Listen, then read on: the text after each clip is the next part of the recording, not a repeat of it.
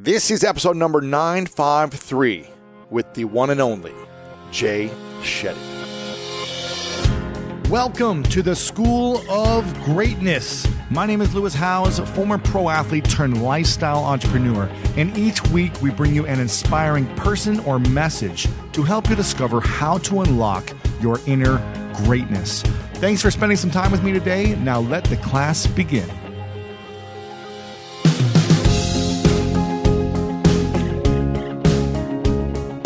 There's an anonymous quote out there that says, the goal of meditation isn't to control your thoughts.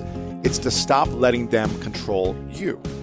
Welcome to this special episode of the School of Greatness podcast. I'm so grateful you're here.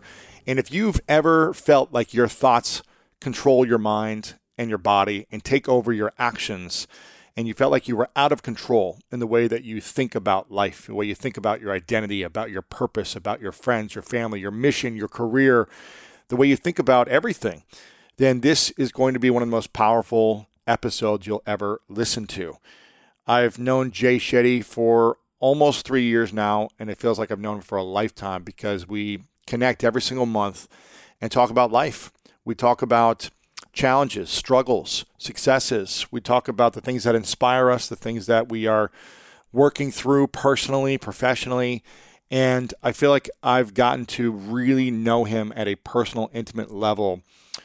And I'm excited for him to share and reveal more on this episode. And if you don't know who Jay Shetty is, he's become one of the world's most popular influencers. In 2017, he was named Forbes Magazine 30 Under 30 for being a game changer in the world of media. 2018, he had the number one video on Facebook with over 360 million views. He's now got over 35 million followers on all social media platforms. He's produced over 400 viral videos, which have gained more than 5 billion views.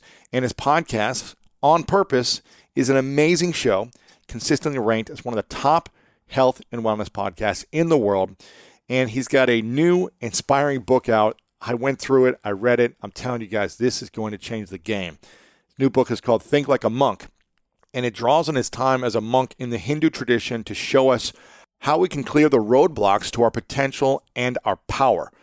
Drawing on ancient wisdom and his own rich experiences in the ashram, Think Like a Monk reveals how to overcome negative thoughts and habits to access the calm and purpose that lie within us all. That book is coming out later this fall. And in this episode, we talk about how to unlearn what others have taught us so we can get to our true identity. Identity is something that is just constantly struggling and a struggle for so many people. Facing identity changes, how to associate with your own self, who you want to be.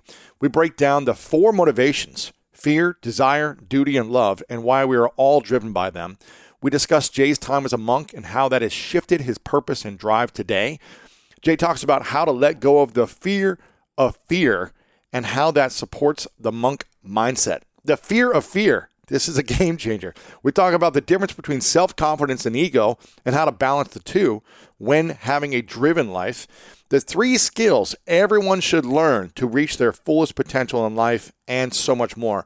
I'm telling you, every 2 to 5 minutes, you're going to want to be taking notes and sharing this online because it's so mind-blowing how he packages ideas that are complex and makes them simple for us to take action on in our life. Make sure to share this with a friend at any time when something resonates with you. LewisHowes.com/953. Just share that link out or copy and paste the link on Apple Podcasts or Spotify or wherever you're listening to this and text a friend. Tell them you're thinking about them and that they might be inspired by this episode. Share this on your Instagram stories and tag me at Lewis Howes and Jay Shetty. And if you're looking for weekly inspirational messages to help you get through the challenging times in your life, make sure to send me a text, 614-350-3960, and say podcast in the text so I know where you came from, and let's stay connected over text messages. Again, 614-350-3960. Shoot me the word podcast and text me to get on my weekly inspirational message list. All right, team, I'm so excited for this episode, and let's dive in right now with the one and only Jay Shetty. Have you ever brought your magic to Walt Disney World like, hey, we came to play? Did you tip your tiara to a Creole princess or Get goofy officially? Step up like a boss and save the day? Or see what life's like under the tree of life? Did you? If you could. Would you? When we come through, it's true magic. 'Cause we came to play. Bring the magic at Walt Disney World Resort.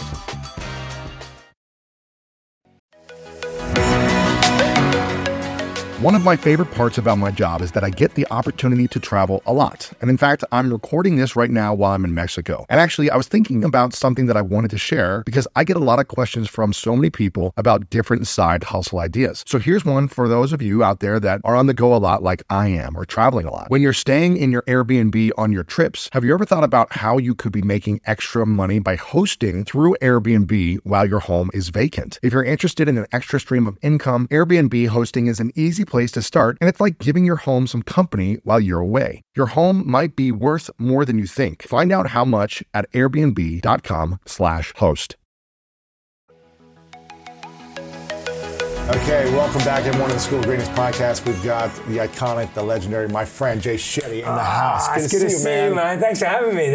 I'm super pumped you're here. This is fun. You've been on before. I think you were the first podcast you did was with me, I think. Literally, yeah. One it of the was first. 2 years ago, 2018, right. Jan. Was it 2018? Yeah, it's 2018 It was. We met in October 2017. Halloween 2017. When Mask of Masculinity Yes. came out, which was amazing. Wow, man. Yeah. So it's been almost 2.5 years since we've known each other. Yeah, 2.5 years, I guess. But I feel like I know you better than that. Yeah. Than the time that we spent. I know. Because it's deeper. Well, we've spent a lot of quality time together. We pretty much meet like every month for dinner. I love it. For like 5 hours, Yeah, right? we have these bromance dinners. Amazing dinners where we talk about meditation, mindset. We talk about personal challenges. What we're learning from. What we're learning, what we're overcoming, mistakes, everything. Yeah. And we just started playing basketball together, with soccer, tennis, everything with Novak Djokovic. We've been on trips together. Yeah, we just went to Puerto Rico together. We've been in Ohio together when we came in for the school. Greatness. Yeah, Summit of Greatness. We've done a lot of good things. Been in New York together, Utah LA. together. Yeah. What was Utah? When it was me, you, Brendan, and Mel as well. When was this? That was for the Powerful You. That's right. Yeah, okay, yes. Utah, right? That was Utah. That was Utah. Yeah, it was, I thought We've done a lot of good things together, Yeah.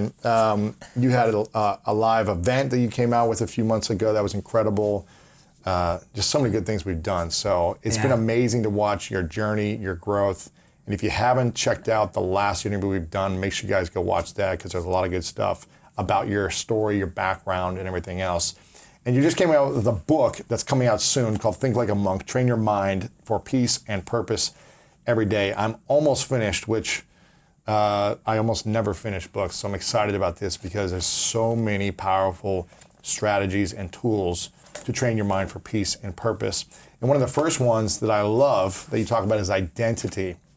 I think a lot of us get tied into our own identity, and it causes a lot of stress in our life because we're focused on how we look and how we want other people to perceive us. Now, why is identity something that you focused on in the beginning as something that was important to talk about in the beginning of the book for you? Yeah, absolutely. First of all, I want to say I'm really grateful to be back, Lewis. Like, it's amazing. Having a real friendship in this space and collaborating and loving what someone else is doing. I think, first of all, like, just the friendship we share is really important to me and meaningful to me. And I feel like a lot of people feel like when their career is growing, it's harder. When you're older, when your career is growing, when things are moving forward, when we're busier than ever, it's harder to build deep relationships. It's really hard. And the fact that we've done that in the last 2.5 years, I think is testament to who you are and the type of person you are. Of course, man. It's hard to be conscious. I love you, man. I love you too, man. It's hard to be conscious in creating those relationships when you have work, you have family, you have your relationship, all these different things. So. Yeah. So back to identity. So I start off the chapter with this beautiful thought from Charles Horton Cooley, and I love telling it because it's just the best. And I think it was written in like the 1900s. And he said, "Today the challenge is, I'm not what I think I am. I'm not what you think I am. I am what I think you think I am." It's crazy, man. And it's like, it blows my mind every time I say it. It gives me the chills, like I feel it. And the reason why I start with identity is because I think that's the root of all our challenges. And the first step to thinking like a monk is starting at the root, not starting at the symptoms or the superficial or the surface level, but let's go to the root. If you're playing a role, if you're wearing a mask, if you're dressed in clothes that are not yours, then you end up living a life that's not yours. Yeah. And in the book, I give this example of method acting. Yes, with Daniel Day-Lewis. Yeah, I'm a massive movie junkie, and I love method actors. So people like Heath Ledger, of course, from the Dark Knight series. You've got Jared Leto. So Jared Leto, when he played the Joker in, this is not in the book, in Suicide Squad, he used to send dead rats in the mail to his co-stars. He did not. He did, because he was trying to get into the mindset of how someone that perverted would behave. And then Daniel Day-Lewis, when he was filming for Gangs of New York, he's actually wearing these coats that are centuries old so that he can get into character when he's off camera. Yeah, when he can feel it, right? He's not wearing watches. He's not carrying around his mobile phone. They're speaking in the accents. And he talks about how he actually went crazy. Because guess what? When you fake being someone for so long, you think it's your reality. Mm-hmm. And that's what happens to all of us. We play a role at work, we play a role at home, we play a role with our family, we play a role with our friends, and then we think that role is us. Right. And we lose ourselves. And to me, that is the core reason why we're chasing things that are not important to us. We're unhappy despite reaching accolades, and we feel dissatisfied. So what should our identity be then? Our identity should start with unlearning everything that we think we know about ourselves. Okay. How do we unlearn? So the best method of unlearning is this. First, and I'm going to get really strategic and tactical because I think that people need to know what to do rather than a concept. The first thing you do is write down everything you currently are chasing in your life. Make a long list. Your goals, your dreams. Your goals, your dreams. Accomplishments. Anything that you're currently chasing and pursuing. Okay. Write them down. You can write down 3, you can write down 5, you can write down 10 depending on how ambitious you are. Second line. Ask yourself, what is the source of that? Where did you get that idea? Did you get that idea from a TV show you saw? Did you get that idea from your parents? Did you get that idea from your mom and your dad, your sister, your cousin? Did you get that idea because your friend just got proposed to on Instagram? Did you get that idea because your friend just got promoted? Did you get that idea because you just broke up? Right. Or did you get that idea because you just feel it when you do it, that you feel alive? So give me a specific example that you had when you were 15, 18, was like a goal or accomplishment that you were chasing and where it came from. Absolutely. So my goal when I was young was to be an investment banker. And when I really asked myself, where did that come from? It came because in my community, small community in London, the most successful person financially was an investment banker. So I believed you had to be an investment banker to be successful. Right. So when I asked myself that question, where does that come from? It comes from society's version of success, not mine. And then the third thing you ask yourself is, well, then what is mine? What is coming from inside of me? And if you just do that 3-step process, now what you're doing is you're filtering out the noise and you're starting to listen to your voice. The thing is, you've got a voice inside of you, but it's quiet. It's like Jay, like take note of me, like Lewis, you know. And it's just like trying to get through, and the noise of everyone else's opinions is so loud. So this way you filter it. How do we start to find out what we truly want then? Not based on what other people think is success. How do we listen to ourselves? And if you've been chasing something your whole life, how do you say, well, actually, that's not what I want. This is. Yeah, one of the biggest mistakes we make is that we confuse inexperience with being unqualified.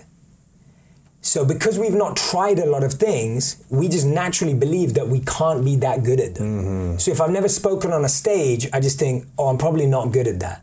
Or if I've never played golf, I'd probably think, oh, I'm probably not good at that. And so we start writing off things without even trying them. So the best method I can share with someone is take the next month, take the next 4 weekends in the month, that gives you 8 days, and get really tactical. Every single day. That's why you're playing tennis a lot right now. Yeah, playing tennis. Take the 8 days, go join a course, an online course, a workshop, go and shadow a friend, go to a seminar, a conference, go to reading a book, listen to a podcast. Go and expose yourself to 8 different things in a month. 8 different things? 8 different things in a month. And guess what? In a month, you will have learned what you probably would have learned in 8 years, because most of us test one new thing a year. Maybe. If that, exactly, right? Like some people don't even do that. But if you do 8 different things in a month, and this is how you have to see it. If you went to 8 different restaurants in a month, you ask yourself after you eat a meal, like, I had that burrito or I had that taco. Did I like it? Right? The first question you ask yourself is, did I like it? You got to try it first. You got to try it first. You got to go to the restaurant. Yeah. There's no point. So you got to say, did I like it? The second question you ask yourself is, why did I or why did I not like it? Like, why is so important? I think too many people just go, oh, I like it or I don't like it. Why did I like it? And the third question you have to ask yourself, really, really simple, is, do I want to do it again? And if you do, that's where you start uncovering. So my point is, inexperience. Do not misinterpret inexperience for a lack of qualification. I'm guessing you're doing things in your life right now that you would have written off if you didn't try. I know you've talked about with writing a best-selling book. You've talked about it with speaking this on amazing stage, documentary. Podcast, documentary, all these things. I never believed I could do half the things I'm doing today, and you know that because we met when I was just creating content on social media. Yeah. And it's like now when you see things expand, you're like, you don't know until you give it a go and ask yourself, do I enjoy it? Yes. So I grew up very competitive. And you talk about competition as one of these, I can't remember if it's like 4 or 5 different things, and competition as one of the things that's actually like, I wish I had the page written down here, but you talk about competition as like not the highest level of ourself. Right? Yes. In my entire life, I was competitive, was driven to beat other people. And in the last 7 years, I've shifted so much. I'm still competitive, still want to win, but I'm not like hurt if I lose. I'm not upset. It doesn't defeat me emotionally. Whereas before, it used to be like, this was my identity, winning, had to win. Now it's like, okay, what did I learn? What did I gain from this experience? Did I have fun? Did I enjoy it? Did I inspire people even if I didn't win in this situation? In chapter 2, you talk about negativity, and the quote you use is, "It is impossible to build one's own happiness on the unhappiness of others." Does competition and unhappiness link together in your mind? Like, if we need to be competitive to be happy in order if someone else loses, how do we manage ourselves in this competitive world of winning in sports, of building a bigger business, of these different things, being number 1 on the New York Times bestseller list?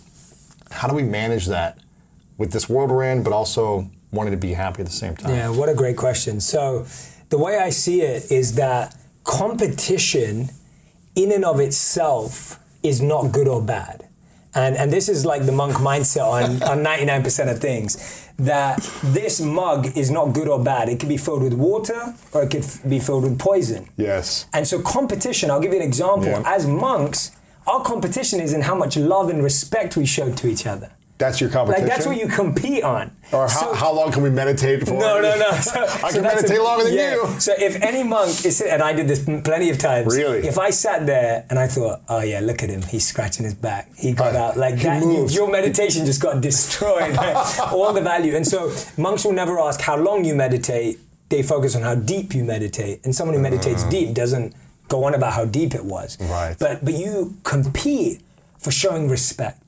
You compete for serving each other. You compete for how well you can collaborate. And I feel like you live this. Yes. Like yes. I feel like you have this. I didn't used to do that. Yeah. But the last 7 you do years, that now. Like, you think like a monk. Like, I feel like we're always trying to find a way where we can be better friends to each other and support each other. Yeah. And so you're competing on that. And that's a positive competition that I think you can have. So you can still use, and this is the beautiful thing about the monk mindset, you can use any thing in a positive way. Now, in your second question about what does it mean about business and New York Times bestseller list and being number 1, this is how I see it. If while you're writing your book, if while you're recording your podcast, if you're sitting there going, I hope this is going to be number 1. This better be number 1. I hope I sell more copies than this person. I hope I sell more copies than this person who's launching at the same time, because that's the only way. Well, guess what?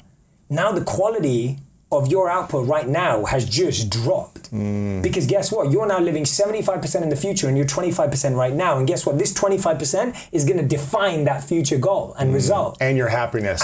Whether you get the result or not. Totally. Whereas for me, when I was writing my book, and of course I want my book to be a best-selling book. Of course I want my podcast to do well. Of course, we don't do anything for it to be lost. Like, no one does that. But what I do know is that when I'm creating, when I'm producing, when I'm writing, that's all I'm doing. See, the truth is that only 2% of the world's population can multitask.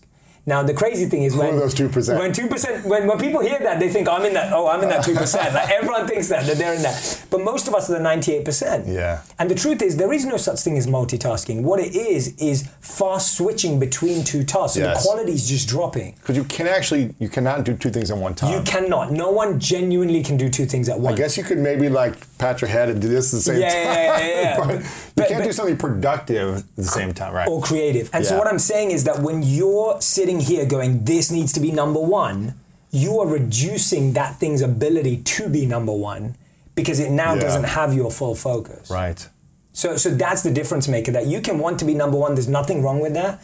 But you can't keep comparing what number one is to someone else's goal too, because everyone's got a different trajectory. Like there are some people that are kind of come in and do really well at one thing and you're going to do really well at another. And that's why competition has to first be in your space. Like don't compete in a space that's not yours. Right. Because now you're just trying to be someone else again and you get lost in identity. A new identity. Exactly. You talk about the 4 motivations. One is fear, desire, duty, and love.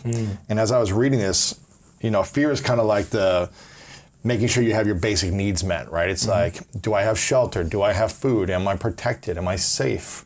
Living in fear, it's being driven to get out of that fear, I guess, right? Or driven by that. Then you have desire, which is probably what was most of my life, was one of my main motivation, which was desire, seeking personal. Have you ever brought your magic to Walt Disney World like, hey, we came to play? Did you tip your tiara to a Creole princess or get goofy officially? Step up like a boss and save the day? Or see what life's like under the tree of life? Did you? If you could. Would you? When we come through, it's true magic. 'Cause we came to play. Bring the magic at Walt Disney World Resort. Gratifications through success, wealth, and pleasure. That's probably most of I don't know, any teenage boy, who's just like watching the media and seeing what their friends do. They're driven by desire. Girls, money, cool toys, results, success. I don't want to generalize it, but that's what I saw a lot growing up, right? Me too. Now, the last two, the third and fourth, are duty and love. Duty is motivated by gratitude, responsibility, and the desire to do the right thing. And love is compelled by care for others and the urge to help them. And I feel like in the last 7 years, it's been more duty and love. It's more like mission focused. And there's an amount of happiness that I've never felt before until I reached practicing duty and love.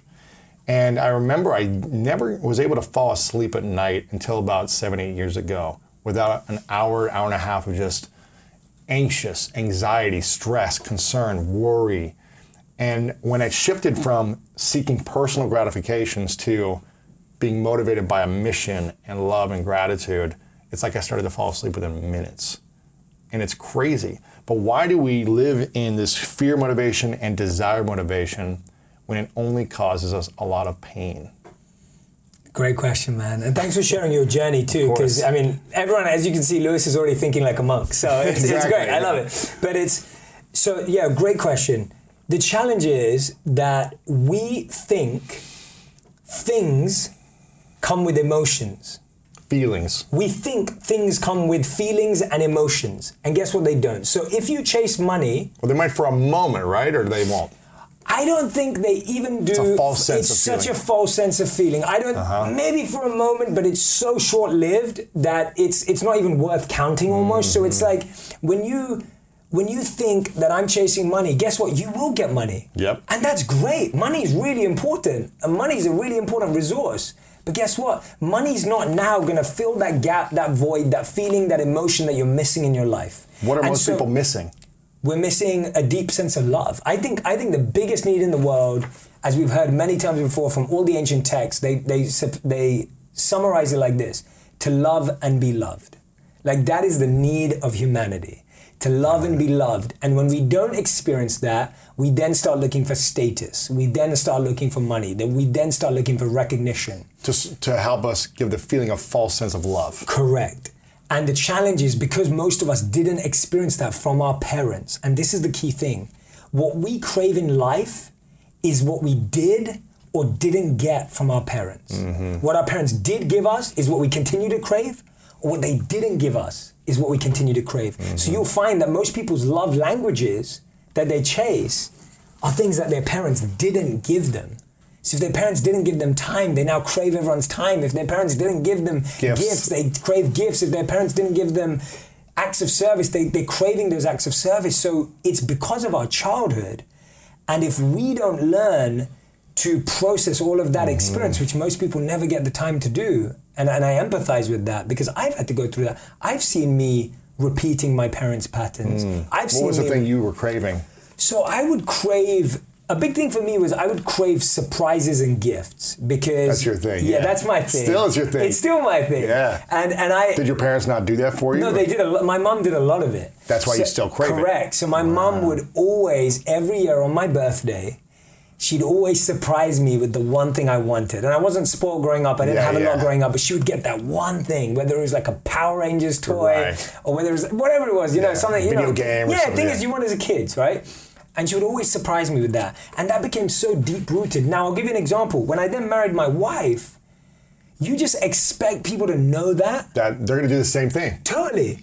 And so now she didn't do that. No, because I'm expecting my wife to be like my mom in the sense of I expected a surprise or show me love in the same way. And she doesn't know that. She's not a mind reader. I can't expect her to know that. So it took communication. It took time for me to explain that. So anyway, I think that's where it stems from. That desire, you can say it comes from society and education. Of course it does. But I think the deepest place it comes is what your parents did or didn't give you. That's where it comes from. Yeah. Now, this was really cool. I think right now, there's a lot of anxiety, there's a lot of concern, there's a lot of fear in the world with coronavirus and just people concerned in general of the chaos of their life. Whether it's coronavirus or anything else that's happening, people seem to live in this fear state of mind right now a lot. You talked about the fear of fear and how you had to learn to let go of your fear of fear. What does that actually mean, letting go of the fear of fear? Yeah, so I talk about how we fear the wrong things. What do we fear? So most of us are fearful of how our friends are reacting, what's happening on social media, and what's the random bit of news that we heard. None of it is fact-based. That's one of the biggest issues that we have. It's worry-based. It's worry-based, and it's also imagination-based. So we become fiction writers. We've all watched too many movies. Now we start writing these beautiful movies in our head. Well, not beautiful, scary movies in our head of what may happen. So our imagination, and Seneca said it best, we suffer twice. One in reality and one in imagination, right? We suffer twice. And this is the what biggest... actually happens to us, Totally. and then the story we continue to tell ourselves. Totally. Now, there's this incredible study in the book that I have to talk about. So they took monks and they took non-monks and they competed against each other. They competed against each other, literally. So they put this plate where you experience heat. And so what happens is the non-monks touch this plate. Now, this plate heats up gradually, softly, and then at one point it gets really hot for 10 seconds and it cools down. And so what happened is that when the non-monks touched it, the anxiety and pressure and stress in their brain just triggered straight away, even though it wasn't that hot. It wasn't hot. It was heating, but it wasn't hot to do anything major to you. But the anxiety and stress in imagination or in anticipation went through the roof in the non-monks. Now, this is what's fascinating. When the monks touched it, they showed that it didn't feel anything as it rose, but as it got to its highest, they felt physical pain, but they showed no trigger of emotional pain because they did not assign any emotional element to that pain. So my point with that is, you can look at the news right now and you can get scared straight away and get in complete freeze mode, feeling stuck, paralyzed, whatever it is, because what you're now doing is you're creating a story of what's going to happen. And that story... And you can cause sickness in yourself. You can cause sickness just by the story, yourself. not actually... The reality. The facts of the disease hitting you or something happening physically to you. Totally. And that story, again, can be used positively. So your story may actually be true. But if it's going to be true, now you can prepare. And that shifts you away from being scared because now you're preparing. Yes. And so the real You can be confident because you prepared. Exactly. And so we should be shifting our fear energy into preparation energy. Because what fear does is it keeps you locked there, right? We just feel stuck. I'll give you an example. Like when you were preparing for big games, when you used to play in the NFL, right? And you're playing American football against some of the biggest athletes in the world, it's like you can either sit there and be scared that you're going to play this game on the weekend, or you can prepare. And your confidence is in the preparation. So when people go, how do I feel confident right now? Are you preparing? Are you putting the reps? Are you putting the reps? Yeah. Are you building your immunity?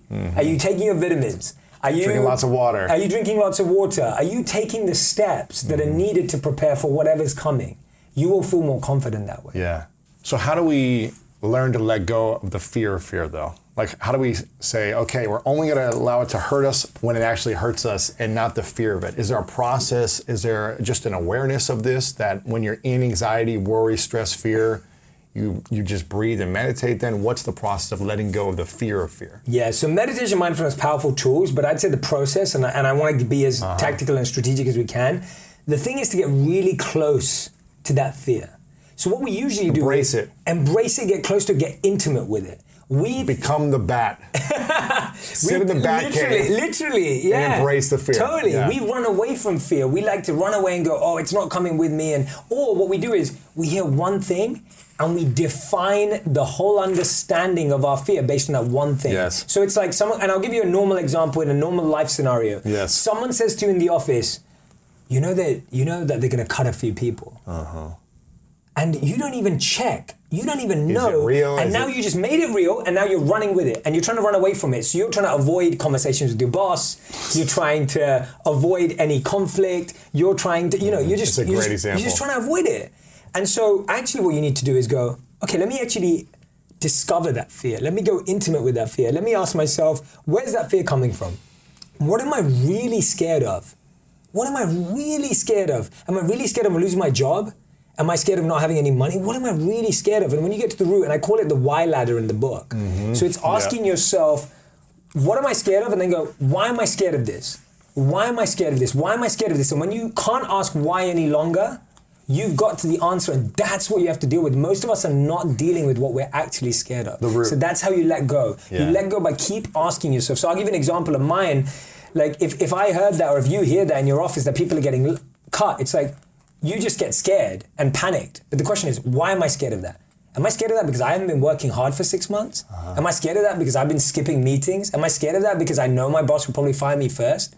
Or am I scared because I've been performing really well and I'm expecting a promotion? Knowing which one it is sets you up to build the path forward. Yeah. Not knowing that just puts you in this panic frenzy. I think also like doing all the things you talked about, which is discovering within yourself, being aware of it, but then also just have the conversation. Like 100%. confront it with your manager, your boss, and say, hey, listen, I heard some rumors that there might be some cuts, and I want to let you know that I'm 100% committed to doing whatever it takes to help this company grow. Yes, 100%. I believe in this mission more than anything.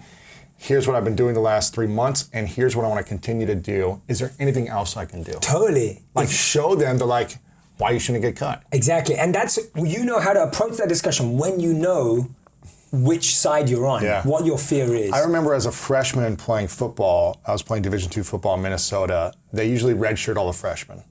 And I went into this with a big ego, thinking like, I'm going to start, or at least I want to play, right? So I went into it with an ego in the first place. But I also, which wasn't good, but I also went into it with some things that were good from this conversation. I told the coach straight up, like, I know you don't play freshmen, but my intention is to play. What is it going to take for me in order to get on the field? You know, do I need to get here early? Do I need to stay late? Can I sit here in the office with you after the before practice and go over game film? Whatever it was. And he told me, yeah, I need you to come in the office every single day and watch game film with me. I need to be with your receiver coach every single day beforehand and doing reps. And I just did it. And I eventually started to play my freshman year. I didn't start in the beginning, but I started to start at the end. And that for me was powerful. It's like I dressed in it because I wanted to play and I was afraid I wasn't going to play at all. And just waste a year of practicing like every other freshman would do there. That was my ego going in, like amazing. I need to play. But I was also like, I'll do whatever it takes and I'll practice and I'll confront it with conversation and say, this is my intention, this is my vision, and I'm going to do whatever it takes for you.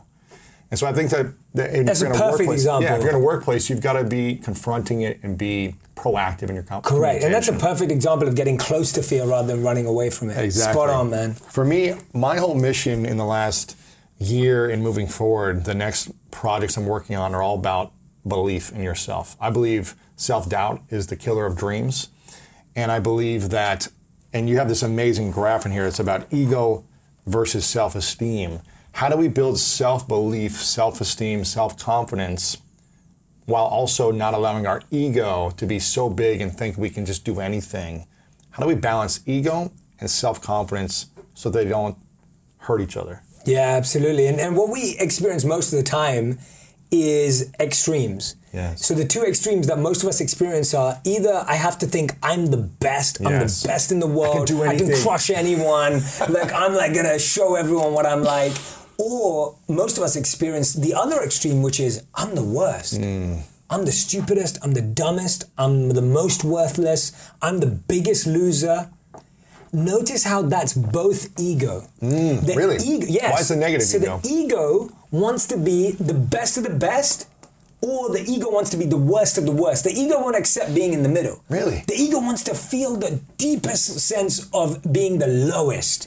And that's why victim mentality is actually a subsequence of ego. Really? Yeah, that's how it's explained in the Bhagavad Gita, because the point is that you can't deal with just being bad. You have to be the worst. My pain is the worst. I think Jada talked about this on your podcast, where she was like, you know, I had to tell people why my hurt was more painful than their hurt, and they could never understand how bad it was. Right? Exactly. That's ego. Yeah, that's ego as well.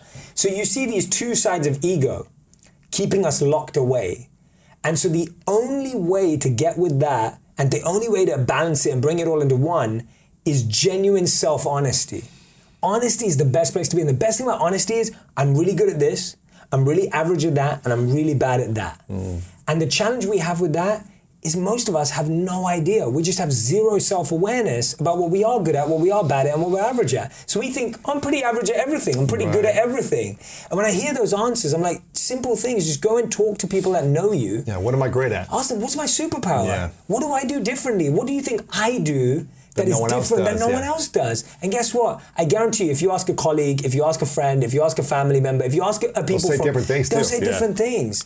But you get to learn about yourself. So real confidence comes from knowing your strengths and going all in on them. Your confidence does not come from just standing up the right way or just saying the right stuff to yourself. Body language only. Yeah, and that's important. I'm a big believer in all of that. But what I'm saying is that doesn't build real confidence. Yeah. Real confidence comes from thinking, I'm really good at this, I know I can do this, and I love doing it. And really, this is the most important bit. Confidence comes from serving other people. When you see the impact you have on others, and this is the biggest issue, the reason why we have such low self-esteem today in the world is because people are not serving others. So they don't see the profound impact they have on others. When you put out a video or a podcast and people tag you on Instagram and they say, Lewis, you stopped me from depression, or you helped me out of a divorce. Yeah. Or people, when they watch my content, they'll be like, that stopped me from committing suicide, or whatever it is. When you see that, you get such a deep sense of self-worth that you matter. And guess what? Everyone matters. Whether you matter to 1 people or 1 million people, everyone matters. Yeah. But if you see your impact on someone's life, you will feel such a deep sense of self-worth. And so whether you're serving at giving out free food, or whether you're serving at a local charity place, or whether you're serving through your work, serve, because when you take that step, you get a boost of self-esteem. But why do so many of us live in fear and desire mode as opposed to duty and love mode? Why is that? Like, why are we still focused on self as opposed to service? It's conditioned, right? I've said this before, that we're wired for generosity, but we're educated for greed. I think I just said it to you 2 years ago when I was on the podcast. Yes. And it's like, and when I said that, and the statement, it was, and it's so true. We're wired for generosity, but we're educated for greed, because what happens is when we're kids, you'll see kids you want to share. Go out their way. They want to share. Here's part of my candy bar, whatever, right? Yeah. And then as we get older, we're told that there's less. And this is what the key is. As we get older, we're told there are finite numbers of how many kids get made onto the basketball or baseball team. Yes. We're told there's a finite number of college spaces. We're told there's a finite number of how many tickets there are. We're told there's a finite number of people that are successful. Guess what? In the theater of happiness, there are infinite and unlimited seats. And there is a seat with your name on it. That's so good. There is a seat with your name on it in the theater of dreams, in the theater of happiness. But you think that because you think that there are only 100 people allowed in, that if someone else makes it before you, that you don't get in. And guess what? Is there a cap on how many billionaires there are in the world? No. Is there a cap on how many millionaires there are in the world? No. Is there a cap on how many happy people there are in the world? No. And that's why I really am encouraging Forbes. I want Forbes, forget printing a rich list, print a happy list, print a service list, print a list of who is serving. We should do that. Who is serving the most in the world? Wow. Right? That'll be competition based. Yeah, sure. I gave more than you gave. Yeah, and that's why it should be service based on time, energy, and money. Because we should start showing how much time people give, how much energy people give. Mother Teresa, I don't think she gave any money to her charities. Right. But she gave a lot of time and energy. Yeah. You know, you look at all the people who made a change in the world, Martin Luther King, Gandhi, like, They may not have given a lot of money to stuff. Yeah, they gave time and energy. You don't have to give resources, but your resourcefulness, your love, your time, your focus, your attention, your compassion. Love that. Resourcefulness of the heart, not of the wallet, I think is Love key. that. And you don't need to have a lot of money to make a big impact. You don't. Yeah. And this is the training. See, we've been educated for greed because we've been told everything's limited. There's limited number of this, limited number of this, number. And every time you play in numbers, and I think it was Bob Marley who said it, but every time you play in numbers, you'll always be dissatisfied because guess what? Someone's going to always have more. Someone's always going to have more. I was speaking to a friend recently, and this friend was telling me that he bought a home, which is very expensive. Yes. Very, very expensive. And he went to a party at someone else's house. And he told me that when he was getting a tour of this party, he found out that this person had a painting on his wall which cost the amount his house cost. Shut up. And so he was joking with me. He was like, that guy's painting in the house. He's got my house on his wall. Wow. And that just puts things into perspective. And you think about that, and then you look at someone like Jeff Bezos and you think, oh, well, he's the richest man in the world, but does he have the most fame? No, he doesn't. Right. Does he have the most beauty? Subjective decision. Does he have the most strength or power? Maybe not. And so no one has the most of everything. So when you measure yourself by numbers, you'll always be second, third, fourth, fifth in something. And I think by measuring yourself by needing to have the most of anything is probably a recipe for unhappiness. Of like, well, okay, I'm not going to have the most of anything, but I'm going to have the most money. You're still going to be unhappy. Totally. Even if you have the most of something, doesn't mean you're going to be happy. Totally. I think it was Albert Einstein who said it best, that not everything that can be counted counts, and not everything that counts can be counted. Have you ever brought your magic to Walt Disney World like, hey, we came to play? Did you tip your tiara to a Creole princess or get goofy officially? When we come through, it's true magic, because we came to play at Walt Disney World Resort. And I love that because it removes this belief that things are finite and limited. Yes. And they're not. If you want to be happy and successful, no matter that there are 700,000 podcasts, if that is your dharma, if that's your calling, if that's your purpose, you can do that. There's no cap on how many successful soccer players that can exist at the same time. Or how many books are out in the world. There's no cap. There's no one stopping you. And that's the mindset that we're educated for, that scarcity and greed. And what's the difference between the monkey mind and the monk mind? Yeah. I'm glad you brought that up. So the monkey mind is what we experience on a day-to-day basis.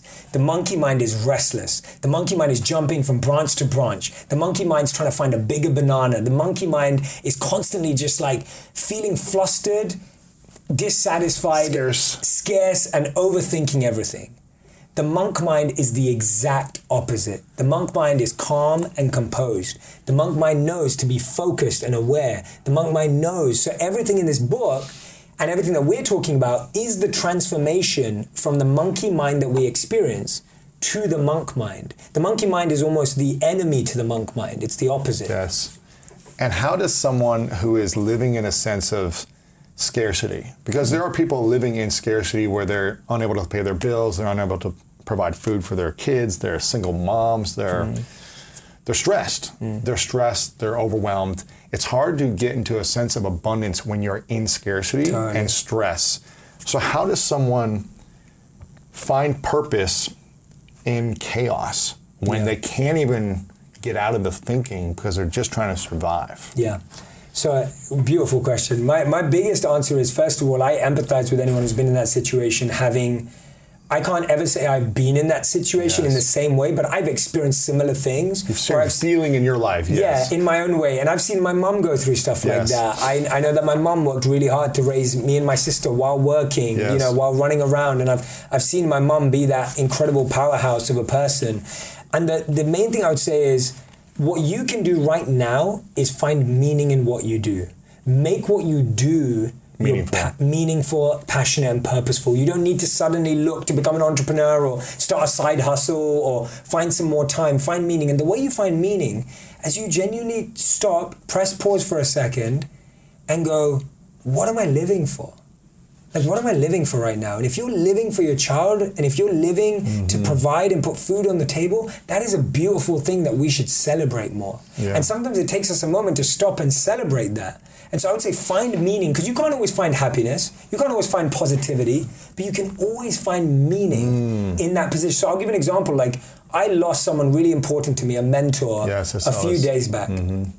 I can't be positive about that. You can't be happy about sad. That. Yeah. It's hurtful. You feel sad, you feel lost, but guess what? I can find meaning in it. Because I can make a list of every lesson he taught me and make a plan to try and live every one of those lessons. Wow, that's beautiful. And so if you're in a really tough situation right now, don't look for positivity.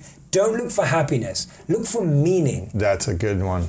Not trying to get yourself out of pain too quickly, or discomfort or frustration, which I've been guilty of being like, just be positive or whatever to people. But I think it's like, have your experience, live your experience, and find meaning as quickly as possible, and create a commitment to how you want to use that meaning moving forward. Love that. I may not be great tomorrow, maybe not next week, next month, but I'm going to use this meaning to serve other people, to continue to do what I love, continue to be great to my friends, my family, in the best way possible. And when you start doing those small things with love and kindness, so much more opens up. It's like when you can be trusted with the small things and the small moments, you get trusted with more and more and more. And so like, it helps to just, in that moment, and it's in those painful moments that you realize how powerful you are. We all know that. Like, you really recognize it. And what you said was beautiful about not rushing through the pain, because And this example's probably been shared before, but if you have a wound and you've cut yourself, it's like you can't rush the healing. You can't rush it. If you broke your arm, and you've been through so many bodily injuries, you can't rush the process. It's going to take 6 weeks minimum to heal a broken bone. Yeah, minimum. And you've got to sit through that. It's painful. There's no injections you can take. There's no videos you can watch. There's nothing you can listen to. But our challenge is we try and rush through the pain. Rather than reflect through the pain. We try to rush the healing process too. Rush the healing, and you can't rush healing. And healing is meant to be slow because it buys you time. It buys you reflection. It gives you so much space. To slow down. And that's what your body's calling out for. And this is our emergency. Like, how many times have you heard it where you slow down, and that's when you fall ill? Because guess what? Your body has been trying to tell you to slow down. When you feel pain, so I write about it and think like a monk, pain makes you pay attention. Yeah. That's what pain's for. Pain's Notice this. Notice this. Look at me. Look at me. It's like a crying baby craving for attention. When a baby's crying, you don't just go, it's crying. You don't just go, we'll just put it in another room and forget about it, right? Like, you go to it and you find its needs. Whereas without pain, when something's painful, we're just like, I'll just forget about it. I'll escape from it. I'll do something else. Yeah. You have to go into that pain. I'll numb the pain. I'll numb the pain. With alcohol or whatever. Yeah. 100%. That's usually our response is, what can I do to numb this? Work more, have sex more, drink more, drugs more, whatever it is. Rather than let me actually become alert. And guess what? The pain just gets higher and higher and higher and higher, because unfortunately, until it really hurts, we don't stop. Or you need more and more to numb it with. So true. And so you go down to extremes of life, right? So true. Now, what's been the most painful thing you've had to experience since... Because I know leaving the monkhood was painful for you, because this was a mission of yours that you wanted to have for your whole life, and I think you were there for 3.5 years. So what's been the most painful thing, I guess, in the last 6 or 7 years since that time that you've had to reflect back on, take notice of, pay attention to, and reevaluate? That's a great question. I think for me it was in 2016 I moved out to New York. So just let me paint a picture of 2016. I moved 3 jobs. I got married. Wow. I moved country, and I just started a whole new life. Like, my life just transformed. So we went through all of that with my wife in 1 year. And by the way, all of that was surprises. The job change was surprises. Yeah. The country change was a surprise. The marriage was not a surprise. We planned that. Right. But apart from everything else, everything was a surprise. Now, I said I like surprises, so I can roll with it. But my point is, that's a lot of transition in a year. So much transition. And I felt the burden of being in a new city where we had no family, we had no friends. And my wife, who loves being around her family, and no one understands just how close she is to them, I felt this burden on me that I had taken away her time with her family. And now she was alone. So I was going out to work, and she'd be crying at home. And I was thinking, she's got no friends, she's got no support. And I know you can relate to this with moving and relationships and so much going on. And so it's like, I'm dealing with that. And guess what? 6 months later, I have to leave and move on and work on a new career to build everything myself. And then I'm 4 months away from being broke. And so on top of all of this, I've now got 4 months away from being broke.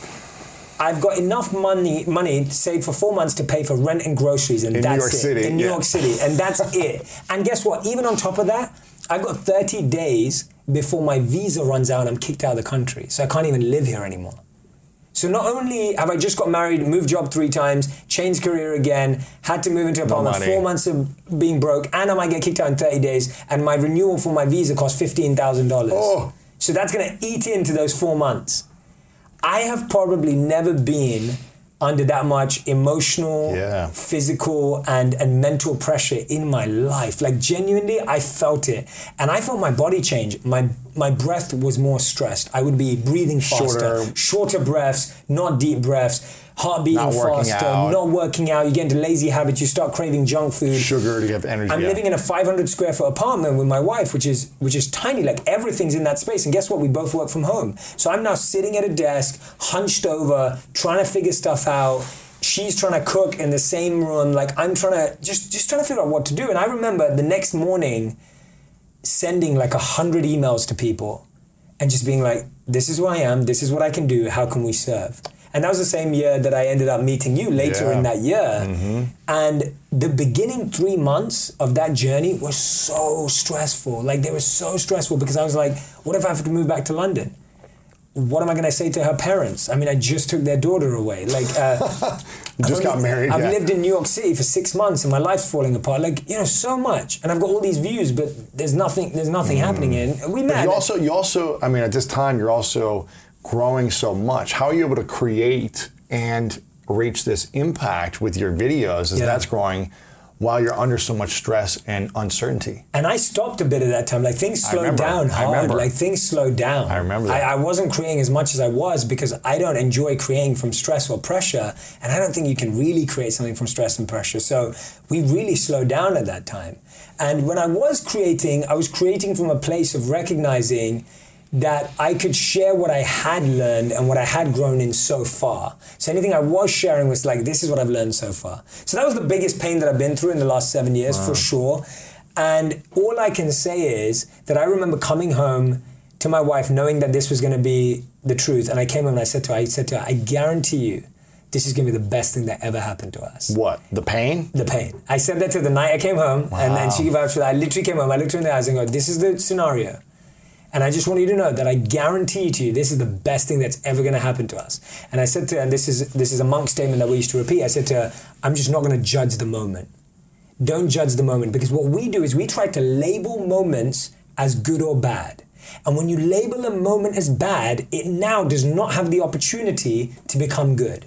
I'll give an example. If I go, I don't like this book's bad, right? And I love this book. But if I say that, guess what? I will never pick it up and recognize the value that's inside of it because you've labeled it. Yes. And we label stuff like we label, that restaurant's bad. But when you label a moment, person's bad. That person's bad. Now you can't learn from that person. Oh, a great one. That's a really good one.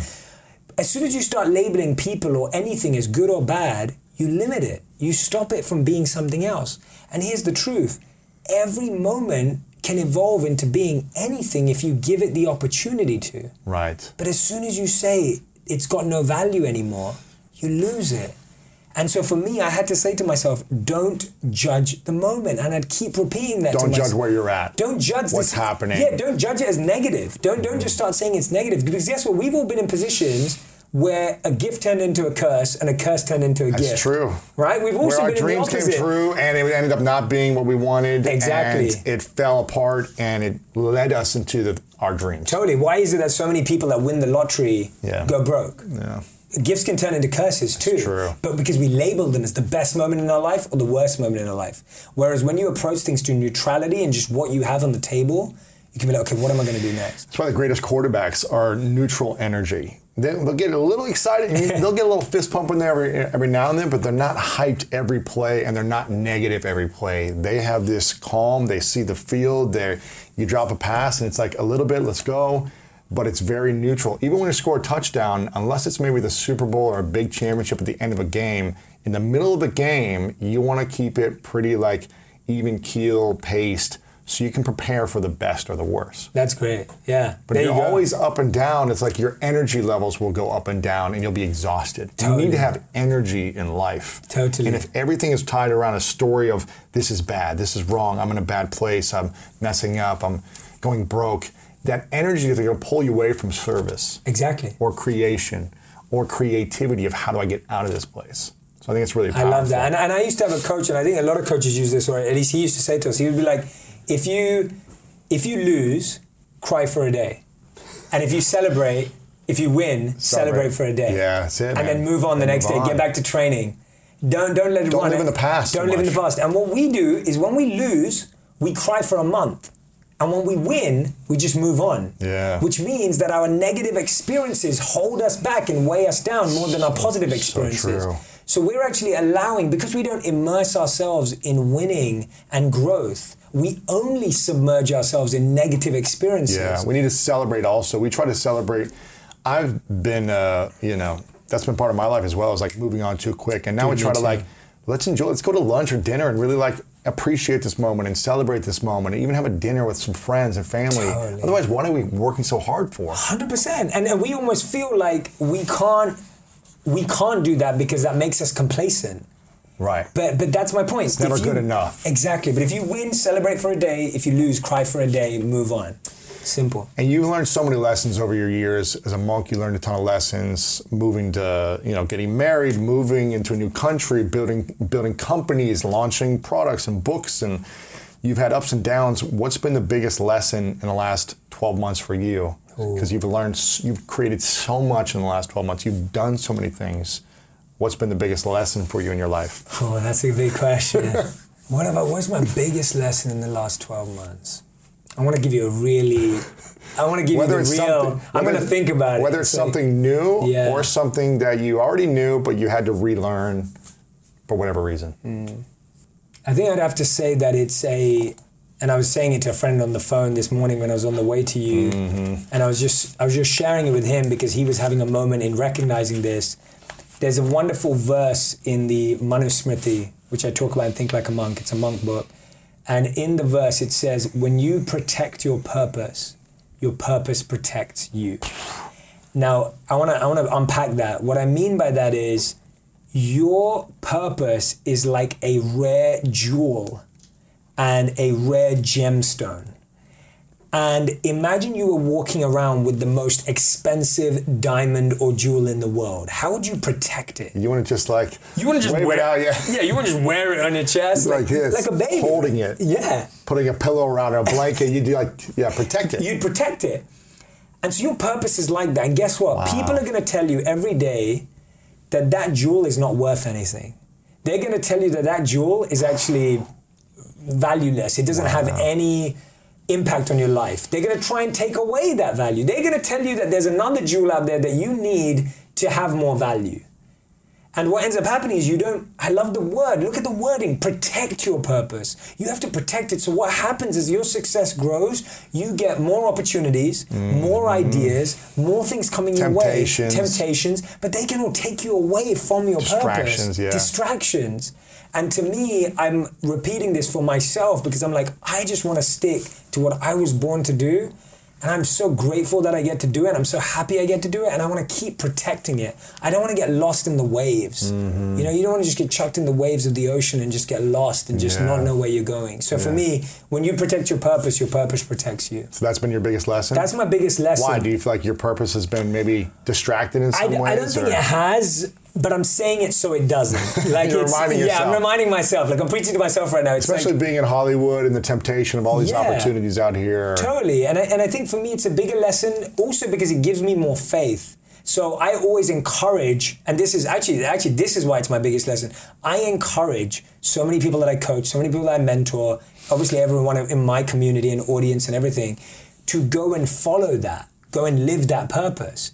And I see time and time again that when I see people trying to live their purpose, they are protected, that things work. When you're playing in your dharma and your purpose, things work, things move, you feel momentum.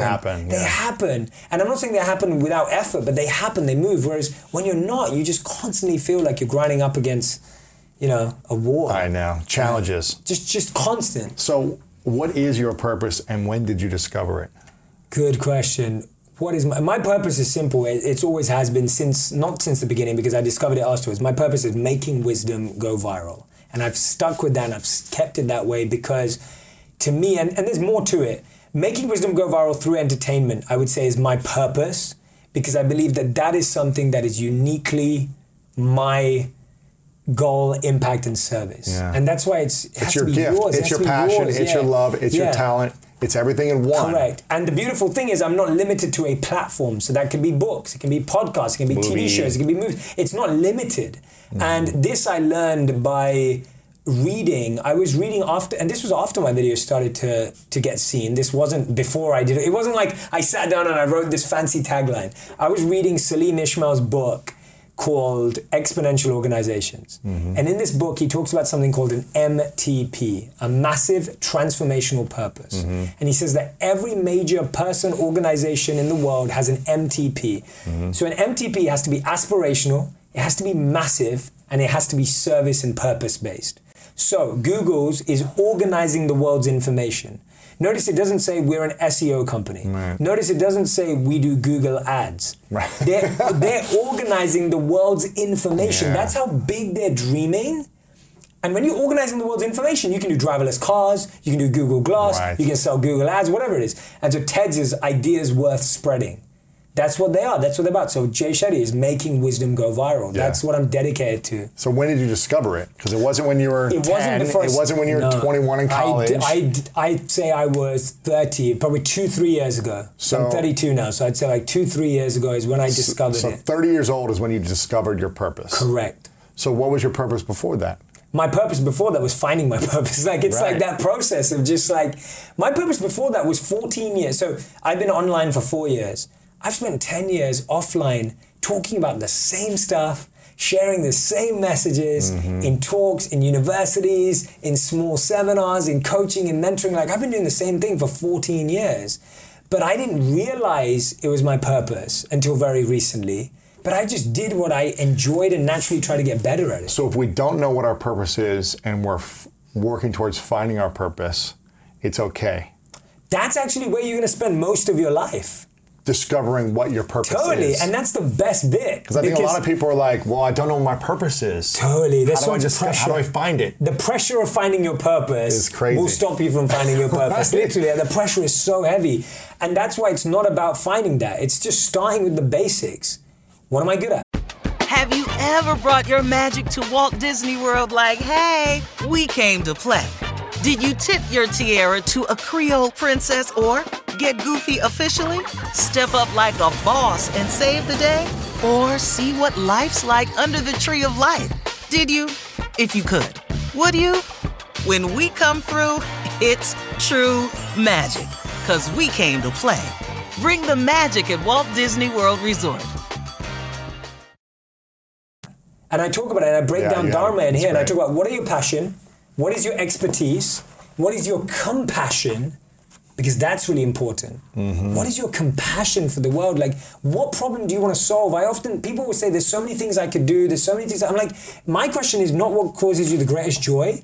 Sometimes my question is, what causes you the greatest pain? Make that your purpose. Make that your purpose. If you don't know what your joy is, you definitely know what your pain is. What do you not like in the world? What do you not like? And so for me... Go serve that thing. 100%. So for me, the greatest pain I see in the world is people not reaching their potential. That causes me more pain, because I believe that there is someone out there who is stacking shelves who has the cure to cancer. Right. There is someone out there who's a talented singer. There is someone out there who's not living to their potential, and I think we're better people, we're better partners, and we're better parents when we live to our potential. So that's what I'm trying to solve. And I'm not saying that's the biggest thing. Sure. I'm just saying it's my thing. Whenever I work with people, I'm always telling them to find your purpose, focus on what you're most passionate about or what you have the most pain around. There you go. It's the same thing. So it's like, do the thing you love the most and keep doing it until you either discover that's it or maybe I don't love that anymore. Like I played so many sports growing up. I used to love baseball.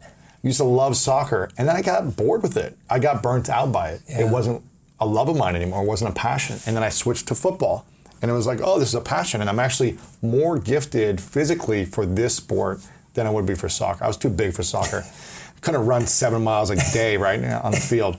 But I think you need to try lots of things, and you might think it's a passion, but you might get burnt out and discover, I don't love it anymore. What else is there? And keep trying new things. Like you said, 8 new things a month. Yeah. Till you discover. And it might take you until you're 30, 40, 50, right? And that doesn't matter. Yeah. Like, it doesn't matter. Like, the fun is in the growth and the journey. And like, for me, the last 10 years before this happened, and my life changes, like, those were fun. I was happy. Right. I wasn't unhappy because of that, because I didn't didn't know the exact purpose of your life. Yeah, exactly. And now I'm very clear on it, and I'm happy for it to evolve too. Mm-hmm. Like, I don't think it has to stay the same. I may sit with you in 2 years' time and tell you something completely different. Right. And I'm okay with that. But I can only work with what I have now.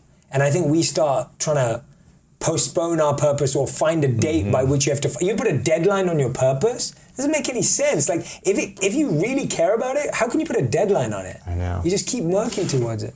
What are 3 skills that everyone should try to learn in the next 1 to 2 years that will help them in their life tremendously? No matter who you are, where you live in the world, 3 things we could start to practice, learn, master that'll improve our life. Yeah, that's a great question. You asked me a lot of great questions there. So it's like every question, I know. That's a great question. You reminded me of something which I'm going to share is a bunch of years back, I went to the launch of Eric Schmidt's book, How Google Works. Nice. And I was in the audience. I didn't get to interview him or meet him or anything like that, but I remember sitting in the audience and there was someone else there who was interviewing him and talking, and they were like, and someone asked this question from the audience. So a student got up and they said, what do you think is the number 1 skill that students should be focusing on? And they said, everyone should become data analysts. They were like, everyone in this room should become a data. And I was sitting there going, I know nothing about being a data analyst. And I think sometimes we throw out these careers or like hard skills and technicals, and it's like, well, not everyone's going to vibe with that. So I just wanted to share that because I think so often like we get bad advice like that. And I'm like, imagine I pursued becoming a data analyst. I know, and you have to also know the perspective of the person you're getting that advice from. So your perspective, your 3 things that people should be taking on is going to come from your world perspective and your experience of what's worked for you. Correct. But what would you think? Yeah. So I'd say the first one for me is learn how to have a conversation with yourself. Ooh. Like, just learn how to have a conversation with yourself. Like, if you don't know, I'll give it one of the studies that I share in the book, which I absolutely love. Men and women were asked either to be alone with their thoughts for 15 minutes or they could give themselves an electric shock if they were bored. And they took the shock. 30% of women chose an electric shock and 60% of men chose an electric shock because they didn't want to be alone with their thoughts. For 15 minutes. For 15 minutes. Why is that? Because we have not learned to have a conversation with ourselves. Or even love ourselves. No, we haven't. And I think that starts with a conversation. Yeah. I think you're right. We don't love ourselves, but that starts with learning to talk to yourself. So find time for you to talk to your own mind, to talk to yourself, to understand yourself, to find out. How many of us, when you go to a restaurant, you know whether you're going to go back or not, right? You know whether you like it. When you go watch a movie, you know whether you're going to like it or not. So yeah, let me just say that again. Let me explain what I'm saying there. When you go to a restaurant, you know when you walk out whether you're going to go back there or not, based on whether you like the food. When you watch a movie, you know whether you're going to recommend it to your friends based on whether you liked it or not. Why do we keep visiting the same people, the same places, and doing the same projects when they don't lift us up? So many of us are not aware of the same people that we hang around with that bring us down, the places that don't feed us, they drain our energy, and the projects that don't light us up. Yeah. But we keep going back there because we don't talk to ourselves. Because we don't talk to ourselves. Because no one, like, I can ask you, hey, did you like that restaurant? But when do we ask ourselves, hey, do I want to hang out with that person? Does that person? Do I want to be in this relationship? Do I want to be in this job? We get scared of those conversations. So we avoid them. So that's first tip. The second thing, learn to have a conversation with yourself. Learn to have a conversation with yourself. The second thing is know how your mind tricks you. So we used to play this game in the monastery where every time you lose to your mind, you put a scoreboard up and and you put a 1 for the mind and 0 for you. When you lose to the mind, meaning what? Like, so let's say you make a commitment. So I make a commitment that I'm not going to eat sugar. And then you do. In 2020, and I do. The mind beats you. The mind beats me to it. So I'm going to put a 1 for the mind and a 0 for me. That's right? great. It's great. It's competing with yourself in a good way. It's fun, yeah. And people do this with like, I guess now with like dollar jars or whatever. Like you put a dollar in, and you swear. But that doesn't make sense because you end up making money every time you swear. so it doesn't. So, but if you beat your mind and you put it, it's great. Yes. So you have to start learning the tricks of your mind. When and how does your mind fool you into making bad decisions? That's good. If you know that. Where did it fool you the most that it was the hardest for you to overcome? Great question. I'd say the number one time that my mind has fooled me.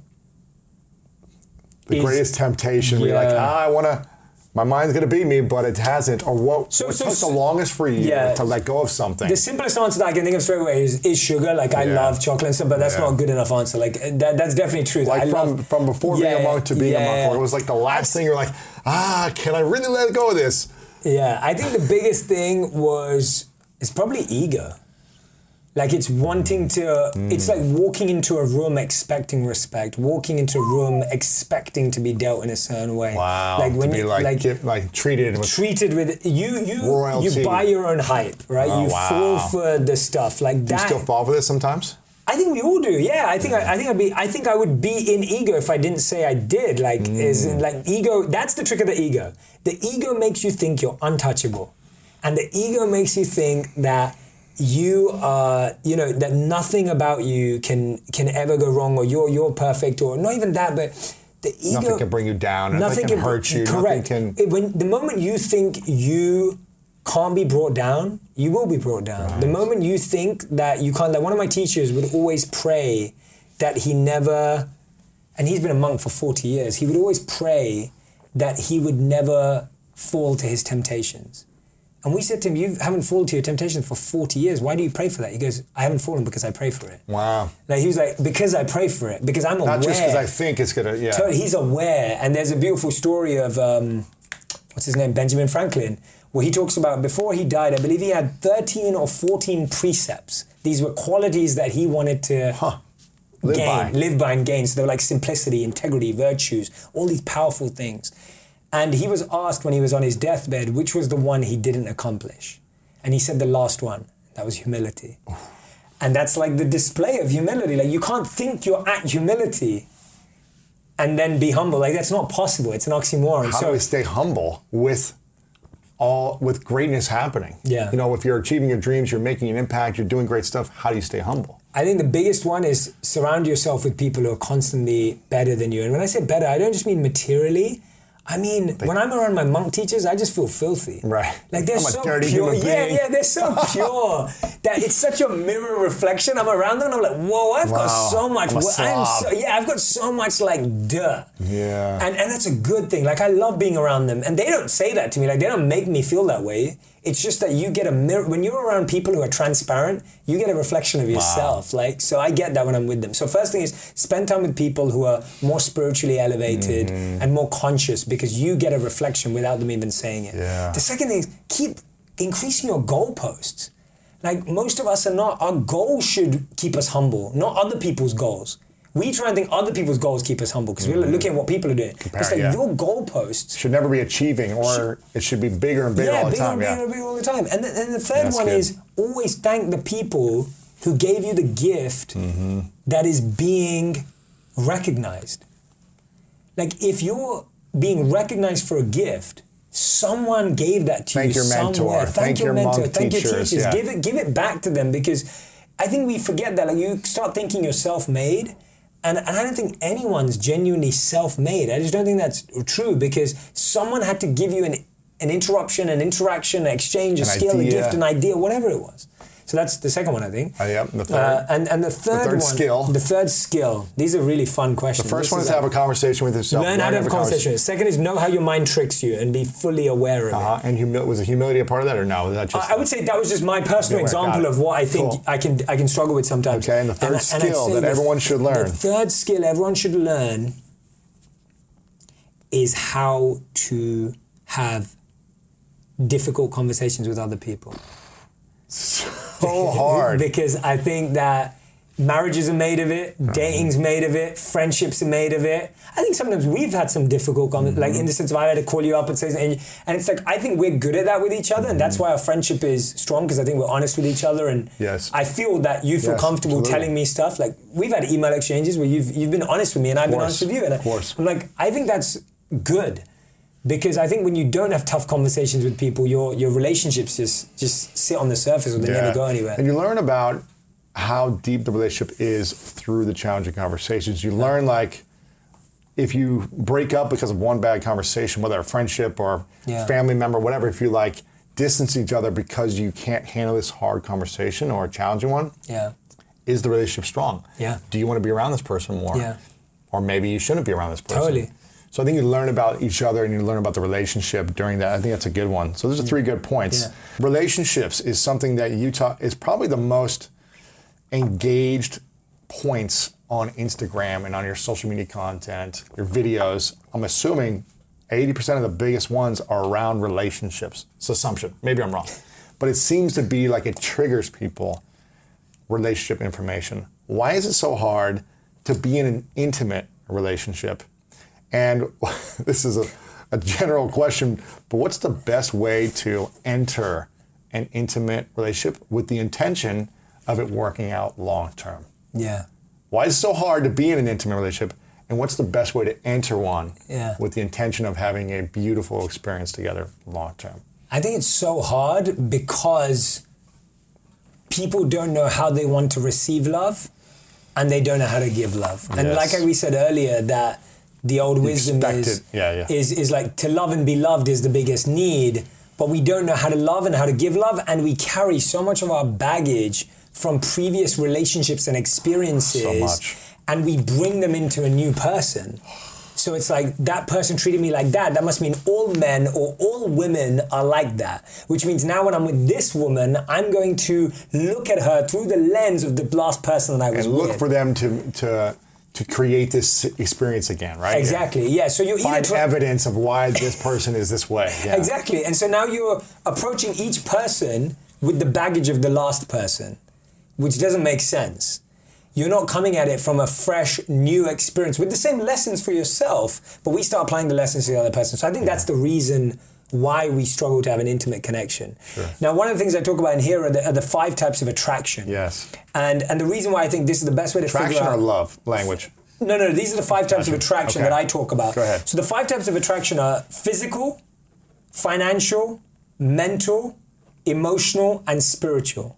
And I'll explain what I mean by all of them. So physical's obvious. She or he is hot. Attracted to them. I'm attracted to them. Financial or wealth. I like what they own. I like what they have. I like what they've achieved. I like that he went to Princeton or Harvard. I like that she's a scientist or a CEO. I like that she's a supermodel. Like, you like their status, right? So you're attracted to that.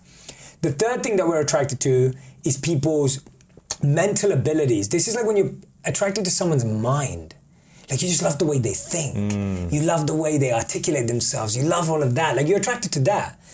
The fourth is the emotional. This is when you're attracted to someone's emotional intelligence. You're like, oh, they're very caring. They're compassionate. They're supportive. They have these good traits. And the fifth and final one is spiritual, where you're like, you're connected to that person's values on a very deep level, like what they really live by. Now, notice the first 3, I equate them to chemistry. And the last 2 I equate to compatibility. So the first 3 are chemistry, and most of us get involved in a relationship based on the first 3. But here's the issue. You can feel chemistry multiple times per day. You can feel it with the receptionist. You can feel it with your personal trainer. You can feel it with the barista at the coffee shop. You can feel it with the waiter or the waitress. The spark. You can feel that anywhere. Like, you can find someone attracted by one of those qualities every single day. And the challenge is we get into a relationship based on simply one of the first 3. And there's nothing wrong with that as a starting point. It just can't be the end point. And so what we do is we keep convincing ourselves that the first 3 of chemistry is more powerful than the last 2 of compatibility. And we're letting chemistry do the heavy lifting. And it can't. And it can't. We're making chemistry do the heavy lifting, the heavy work, the like pull and push and like, okay, like you just take care of this. That's why so many people rely on good sex to save a relationship. They'll always be in conflict. Totally. If the values and the compatibility are not there and you're relying on chemistry, there'll always be some conflict. Always. Yeah. And chemistry really easily is those top three, and which is good to have. So you should, but my point is... You need to have both. You need to have both. But you can't just say, because I'm mentally attracted to how that person thinks, that's good marriage material. That's not good enough. You can't say, because we make broad generalizations. We say things like, oh, because he or she has a top degree from a top college or a business school and they're at a top company, they must be really kind, loving, and organized. It's like, what? Right. Like, how did you be a good parent? Yeah. Yeah, must have been a good parent. How did you just draw that parallel? And so that's the way I would talk about entering a relationship. Is it can start with the first three, but don't let it end without the last two. Have the emotional and the spiritual, the values along the way. That has to align for a real long-lasting relationship. I feel like I could do this for another 3 hours. Too, man. This is amazing. So good. I want to finish with one thought about service, because you live a life of service. I feel like my mission is to be of service to you. You are 100%. In my business, in my relationships, with my friendships. It's all about service for me as well. And this is I think it's a quote from the Bhagavad Gita, is that what it is? Which one is it? Plant trees. No, so this one is like a famous statement that we're sharing. Where you say, plant trees under whose shade you do not plan to sit. I remember you told me that. This one's from the Bhagavad Gita. You told me that a couple of years ago, and I remember that really blew my mind, because in business, when I started out, I think it was a lot of like, okay, let me do this for you and you do this for me. Let's do reciprocal type of stuff. I was in the online marketing world where it was about joint ventureships. It was about affiliate marketing, and I'll do this and then you promote me, right? And then I started to shift it. When I got into the podcast 7 years ago, I said, I'm just going to bring on people I like and I'm just going to serve. If it comes around, cool. If not, cool. And it's hard, I think, to switch that mentality, but it's so rewarding to come from a place of giving and service, to literally wanting to see other people succeed, whether they help you or not in return. How do we get to that place of that mindset when we're like, but I really need some help right now, and I really want someone to support me in return, and I don't want to give all my energy to someone if they're never going to give me anything in return? How do we balance that? Yeah, no, that's such a smart question, because I think the challenge is that we become overly compassionate often to people in a certain way. So what I mean by that is being compassionate and being giving isn't about spending your whole day with one person who needs your attention and affection if your purpose is to do something different. So for example, you're putting out this podcast, you put out video content, you write books. This is serving lots of different people in lots of ways. And you're not expecting, apart from the person buying the book, and getting the value from it, you're not really expecting them to do anything for you, right? You're not asking them to come and champion for you if they don't want to. So you're already planting those seeds, you're already sharing in that way. And I think the mistake we make is when we are overly compassionate to one person and we're doing it expecting that they're going to do something back, right? So the only way don't be overly compassionate and expecting something in return. Yeah, don't just if you see yourself, don't do that if you're going to don't do that if you're going to feel that, and that's okay. Like, that doesn't make you less compassionate. It doesn't make you a bad person. Like, if I don't want to, and I have rules about, there are certain people in my life that I don't ask for favors because I don't ever want to be in a position where I'm having to ask them, because not that they wouldn't do it or whatever, I just don't want to do that. It's just not who I am. And it's like, but that's fine. And there are certain people in my life that I won't give to because I know they're going to keep asking for stuff. Right. And so you have to protect yourself. And I think self-protection and being honest with yourself is the best way. So my favorite analogy in this is, if someone's drowning in the ocean, if you're fit and healthy and you're a lifeguard, great, you can go and save them. But if you're not, you might need to call the real lifeguard to come and help them out. Right. And that's what real compassion is. Real compassion, if you can't help someone, if you're feeling toxic one day, you're feeling negative one day, you're feeling you're not really giving from your heart, it's better to introduce them to someone or find someone else who can help them than to go in there with all these toxic emotions and now you're expecting them to return the favor.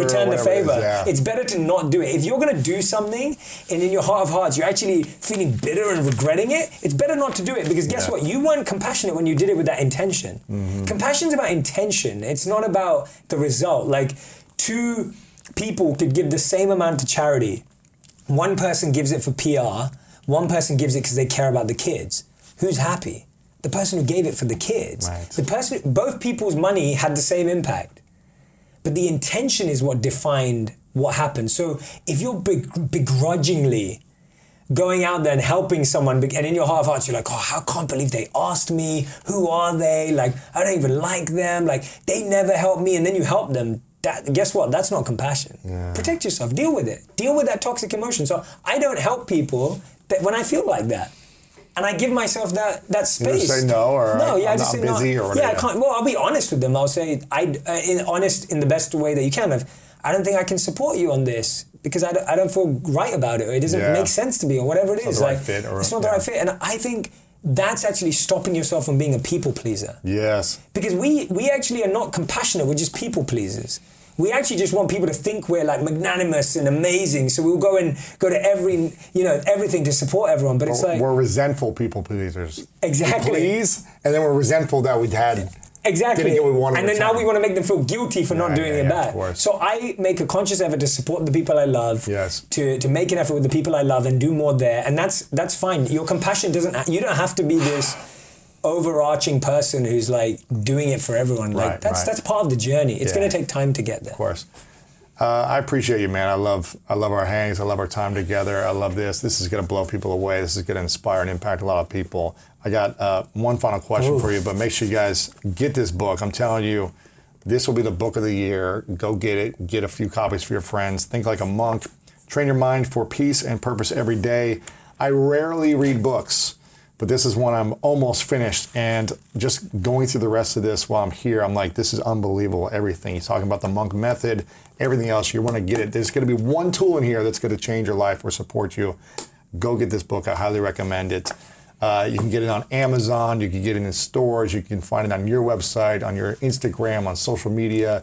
Jay Shetty everywhere. Go follow him. What are you on Instagram? Are you Jay Shetty. There used to be something else on Facebook. It used to be Jay Shetty IW. Yes. Yes. Yeah. On Facebook, is it still that? And Twitter. I think it's still that on Twitter. Okay, it's on Facebook. Just search Jay Shetty. You'll find him. And what else? How else can we support you with this book right now? Is there something special if they get the book? Yeah, so right now, for anyone who pre-orders, everyone's getting access to an exclusive workshop that I made, which are 4 steps to train your mind for peace and purpose every day. Wow. It's a video that we made just around the book, and you get these 4 incredible steps that you can practice, really simple, and some reflection exercises as well. And you know, my real... So when they get the book, and how do they get that? So if you pre-order the book from thinklikeamonkbook.com, you get access to the workshop. It will be sent to you. Gotcha. And if you pre-order the book from anywhere else, you can go to thinklikeamonkbook.com, submit your order confirmation or number, and you'll still get it. So thinklikeamonkbook.com to get the bonuses. Exactly. And anything else of where you're touring and what's happening in the future will be on there. On Absolutely. Everything's going to be on that website. Cool. And I think the big thing for me, Lewis, honestly, and I know you can relate to this, and I mean this from the bottom of my heart, it's like, if my videos have impacted anyone in any way, like if they've had even the tiniest impact on your family member or loved one, if my podcasts have like been useful to you, you know, it's like, I really encourage you to go and support me on this book. Like I really appreciate the help, because it's like, we've just been putting out so much content. Free, like 3 videos a week, 2 podcasts a week. Yes. Like, we're creating all of this to serve and serve and serve. And this is one thing that I want you to have in your home. Yeah. And I believe that it's my best work. It's unbelievable, man. So I really, here's I'd the really thing. appreciate it. You quoted Einstein in here. Yeah. At some point, where it's like something like, you don't master something until you learn to share it simply, or something like that. If you can't explain something simply, you don't understand it well enough. Exactly. And it's hard to train your mind for peace and purpose every day in a complex, chaotic, scarcity-minded world or environment at times. It's really hard to think, how do I find peace? How do I find happiness? How do I have a conversation with my mind? How do I not let my mind trick me? How do I stay in a neutral environment and reaction when I want to react to everything? It's really complicated to do these things, but you break it down in such a simple, beautiful, easy way where it doesn't overcomplicate, it simplifies. And I think that's why you're doing a disservice to yourself and the people that you love if you don't buy this and get this for your friends and family. I'm going to get a bunch of copies and give them away. I'm going to have them here in the studio for people and hand them to people that come in. This is the book of the year. Make sure you guys go get Think Like a Monk. It's going to really transform everything in your life and help you. Man. Give it to a friend who might be struggling or just wants more peace. Doesn't matter. You don't have to be in so much pain, but if you just want more to life, get this as well. Thanks, man. Highly recommend it. ThinkLikeAMonkBook.com. This is, I asked you the 3 truths question the last time, but I don't know if it's different or not now. And I don't even remember what I said last time. I don't either. I'm going to go look back at it and see what it was and compare the two. So you've learned a lot in the last 2 years. So would this be different? We'll see. But if this was your last day and you had to take all of your work with you, all this book, it had to go with you into the next world you're going to, or wherever that is, and there's no more videos of Jay Shetty, no more content, no more Instagram, no more social media, and it all had to go away with you to the next place, what would be 3 lessons you would leave behind for us to live by? Oh, that's such a good question, man. That's like, oh, what would I say? 3 lessons for us to live by. This is all you could share with the world. The first one I'd say is you can't be anything you want, but you can be everything you are. That's great. The first day I shared that publicly was at the Summit of Greatness. That's right, I remember So when that. I gave the keynote at the Summit of Greatness, I shared it that day because it was a reflection I'd had for a long time. But I think I'd have to say that because I think we get so lost trying to be everyone that we don't become anyone, and then we don't find the one that we're meant to be. And so I'd say that's the first one. There's the second one that I'd say is, and this is, we know this through studies and science and everything, it's like just don't miss an opportunity to tell someone how much they mean to you. Like just don't, and I said it better than that somewhere, I can't find it right now, but I mean that, like just don't miss an opportunity. Like I was saying that with my mentor, I always told him I loved him, always. And now that I can't tell him anymore, I'm just glad I did tell him. You're not regretting it. Yeah, totally. So like don't ever leave someone without telling them how much they mean to you, because you don't know when they'll leave. Oh. And so like that is just like, never let your last interaction with someone, you know, be a bad one, or be a missed opportunity to express love or just generosity. Exactly, or kindness. Especially the people you love, right? Like you may have bad interactions with people you once or twice or a business, but the people that are close to you and you love, the people you'll regret it with, don't. It's just not worth living with. Yeah. The only thing you'll be able to share left to the world. What is the final truth? Don't settle. Like just don't settle. Don't think that you're at the peak of what you were meant to do, because you probably don't know unless you try. And so for most people, I feel like just don't settle, because I think we just give in too early, and don't settle for service, right? It's like, that's the reason, that's the intention. It's like service is the one that's pulling you along. And so don't settle for service. The world needs service. The world needs your service. The world needs your genius. The world needs your passion. And you just don't know it yet. And the day you realize it, you'll be grateful that you went the whole way. As I know, I feel, I look back and I'm just like, God, like I would have just been sitting there working in a corporate job and not known all the people I know now and connected with this amazing community and met you. I just wouldn't have had it. And so if you didn't go for it. If I didn't go for it, if I just settled that my service was this. So don't settle for service. Service deserves the best of you. Yeah, man. Yeah. Dude, I really appreciate you. I appreciate you. I love you. I love our friendship. Too, I'm really grateful for the amount of attention to service you have in the world, because your commitment to making content go viral, making the information that we all need go viral is so profound and powerful.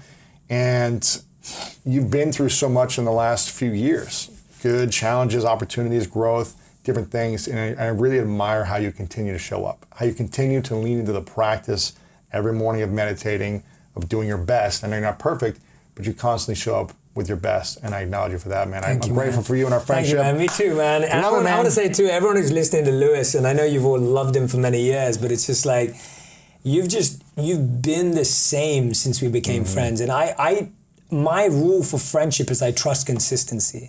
So I don't like people who change with the times, or I don't vibe. Those people don't survive around me for long amounts of time. Hopefully I grow and get better, but No, you grow and get better. I mean, like the relationship and the connection, the friendship, the kindness has stayed the same. Of course. It's never dwindled in tough times for me. It's never become more in successful times for me.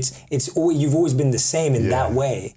And those, I think, are positive, powerful friendship traits, when someone is continuing to love, continuing to show up, continue to be kind to you, no matter what you're going through, you know? And I think that you really, You learn a lot about someone on how they don't show up for you when you're going through challenging times. That's why challenges are the best. And you learn a lot about someone when they only reach out to you when they see you succeed.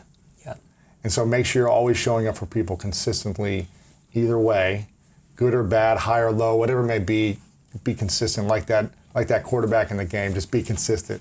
And if you're going for a tough time, the best lesson you learn from a tough time is who really cares. That's it, man. And so it's it just lets you drop. Like everything drops and you just know. You purge friendships. It's the best. It's the worst and the best. Yeah. But you got to find the meaning in the challenges. Correct. And that's where you find the meaning. That's it. Jay Shetty, my Love man. You, Go get Love the you, book. Thank Love you, you, man. Thanks so much. Appreciate it. I am so happy that Jay came on today to share his wisdom, to break down, to open up, to get real, and reveal as much possible to give you as much inspiration and actionable steps to help you improve your life and take things to the next level. If you found this helpful in any way, make sure to share this with one friend today. You have the power to change someone's life, truly transform people's lives just by sending them a text message with the link lewishowes.com/953. Or you can just copy and paste the link on Spotify or Apple Podcasts and just text a friend right now. Someone that you want to see succeed in your life, someone that you want to see grow even more. Shoot them a text and say, hey, check out this episode. Let me know the biggest takeaway for you, and let's talk about it. The best way to impact someone's life is to spread goodness and greatness into their life. And if this is your first time here or a friend sent you, make sure to send them a text back thanking them for sending you along this episode. Please subscribe to us over on Apple Podcasts and Spotify and anywhere that you listen to podcasts, and leave us a review. We'd love to hear from you on how this impacted your day in this moment of your life. And make sure to follow me at Lewis Howes and Jay Shetty over on Instagram. Take a screenshot of this, post it on your Instagram story. I try to respond to as many people as possible over there, and I'm sure Jay would love to see your thoughts about this episode over on his Instagram story as well. And here at the School of Greatness Podcast, we're giving you the tools to help you train your mind for peace and purpose every day, like Jay shared with us today, but also how to achieve greatness on all areas of your life, on your business, your career, your finances, your health, your relationships, your past, your future, your identity, everything you can think of. We've got it here on the School of Greatness Podcast. And I acknowledge you for showing up today, for taking care of your own internal health, for taking care of your mindset, and continuing to grow your life. Again, the quote at the beginning, the anonymous quote, was, the goal of meditation isn't to control your thoughts, it's to stop letting them control you. There are certain ideas in the world that might be controlling your thoughts right now, that might be influencing your thoughts to do something negative, to think in a poor way, to think in a scarce way, a competitive way, as opposed to an abundance way, a loving way, a collaboration way, a growth way. And for you showing up here, for you taking control of your life, for taking the time to learn something new, to apply this to your life, is what's going to make all the difference for you moving forward. And I'm so grateful that you're here. And if someone hasn't told you lately, you matter, I love you, I'm so grateful for you, and you know what time it is. It's time to go out there and do something great.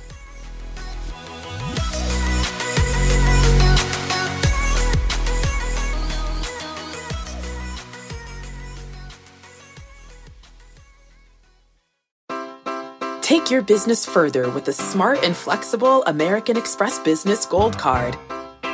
It offers flexible spending capacity that adapts to your business. You can also earn up to $395 in annual statement credits on eligible purchases at select business merchants. That's the powerful backing of American Express. Terms apply. Learn more at americanexpress.com/business gold card. At Metro, get an iPhone 12 with 5G and a dual camera system for $99.99. Take amazing pictures and share them instantly.